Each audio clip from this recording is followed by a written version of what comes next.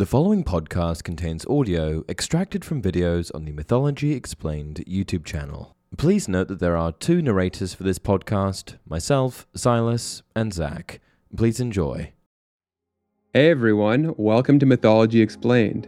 The topic of today's video is the unlikely connection between Satan's survival and the existence of heaven. This isn't something said verbatim in doctrine, explicitly asserted by theologians, or directly endorsed by Christianity, but something extrapolated from philosophical theories on evil. These theories expound on the relationship between good and evil so as to reconcile evil existing as an aspect of reality with the boundless and benevolent nature of the creator of said reality, namely God. One of the core questions that undergirds all of this being, why would God, who is all-powerful and all-good, create a universe in which evil exists, instead of a paradisiacal universe that was only good and devoid of evil? Before we delve deeper, let's quickly break down what we'll be exploring. We are looking at why some people believe that for there to be real goodness in the world, there also has to be evil. It's like saying that to truly appreciate what is right and good, and therefore to become so, we need to have something wrong and bad to compare it to.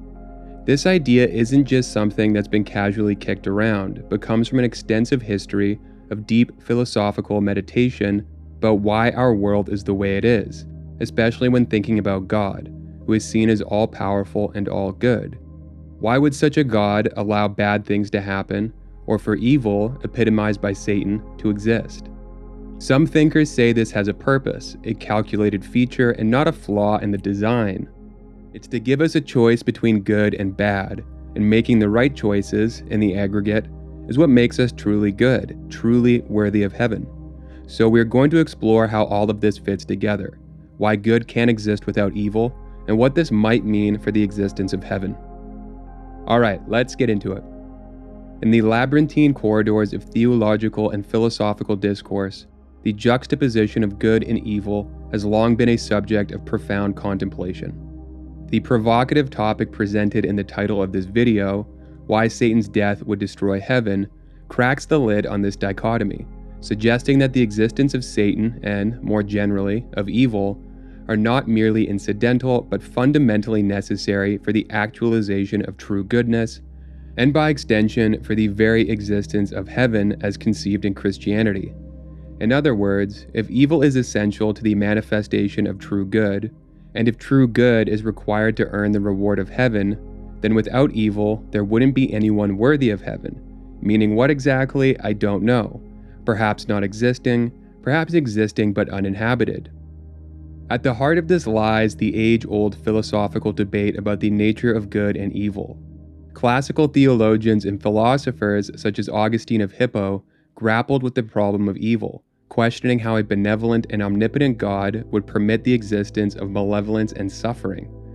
Augustine postulated that evil is not a distinct entity, but rather the absence or privation of good, a concept known as the privatio boni, meaning the absence of good, also referred to as the privation theory of evil. In this framework, evil does not exist independently. It is the absence of goodness, just as darkness is the absence of light.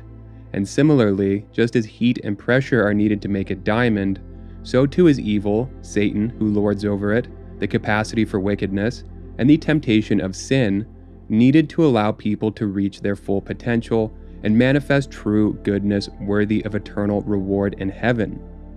Looked at this way, evil can be construed as the whittling knife or potter's wheel of God, a tool he makes use of in his great work. The existence of Satan and evil presents humanity with moral choices, creating a crucible for the exercise of free will.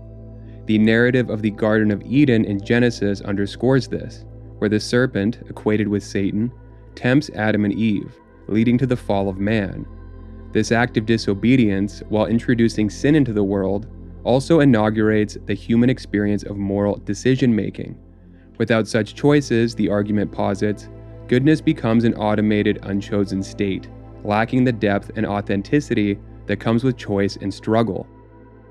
Expanding this and applying it to heaven, the realm of ultimate goodness and the reward for righteous living, The idea of Satan's existence being integral to true goodness and spiritual ascension inspires an interesting line of thought.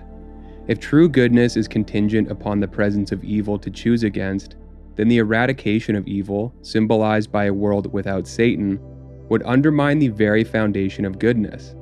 Without the contrasting darkness of evil, the light of goodness may lose its meaning. And thus, the question becomes, does heaven, as a reward for choosing good over evil, even exist when there isn't a countervailing aspect, evil, to define and give substance to good through dualism? Building on this, the work of theologian Thomas Aquinas offers a similar perspective, continuing in the same vein. In his exploration of theodicy, he argued in reinforcing fashion that the presence of evil does indeed serve a greater purpose in God's plan, making its inclusion indispensable, not the product of an unfortunate oversight. He posited that God, in his omniscience and omnipotence, allows evil to exist because it leads to greater good that otherwise would not be possible. For Aquinas, the existence of evil and suffering enables the development of virtues, such as courage, patience, and compassion. In this view, the challenges posed by the presence of Satan and evil in the world are not obstacles to God's plan, but rather integral parts of it. They serve as catalysts for spiritual growth and moral excellence, ultimately preparing souls, should they prove worthy, for divine fulfillment in heaven. Just as studying makes you smarter and exercising makes you fitter, so does evil function as a stressor that engenders adaptation, only of a moral rather than intellectual or physical sort. By withstanding temptation, not falling prey to vice, immorality, and wickedness, and rising above it all, people become the best versions of themselves. On a more granular level, this also applies to individual virtues and their contrasting vices. Bravery can't exist in the absence of fear, for it is only by conquering fear that we can be brave. Humility can't exist in the absence of pride, for it is only by mastering our pride that we can embody humility, and so on. Another theologian who delved into this conundrum was John Hick. His soul-making theodicy suggested that Earth is a place of spiritual development, a kind of soul-making factory, where humans grow morally and spiritually through their environment and experiences. He argued that a world without challenges or the possibility of moral failure would be one without the opportunity for significant moral growth. In this sense, Satan and evil are part of a grand divine pedagogy designed to elevate human beings from simple creatures to morally mature beings, capable of understanding and embodying God's love. This journey through adversity and moral challenge is, according to Hick, what prepares souls for the ultimate reward of heaven, making the existence of heaven not just a destination, but a culmination of a journey marked by moral and spiritual evolution, the apotheosis of the righteousness people cultivated on this mortal coil. And that's it for this video. If you enjoy the content, please like and subscribe. Thanks for watching.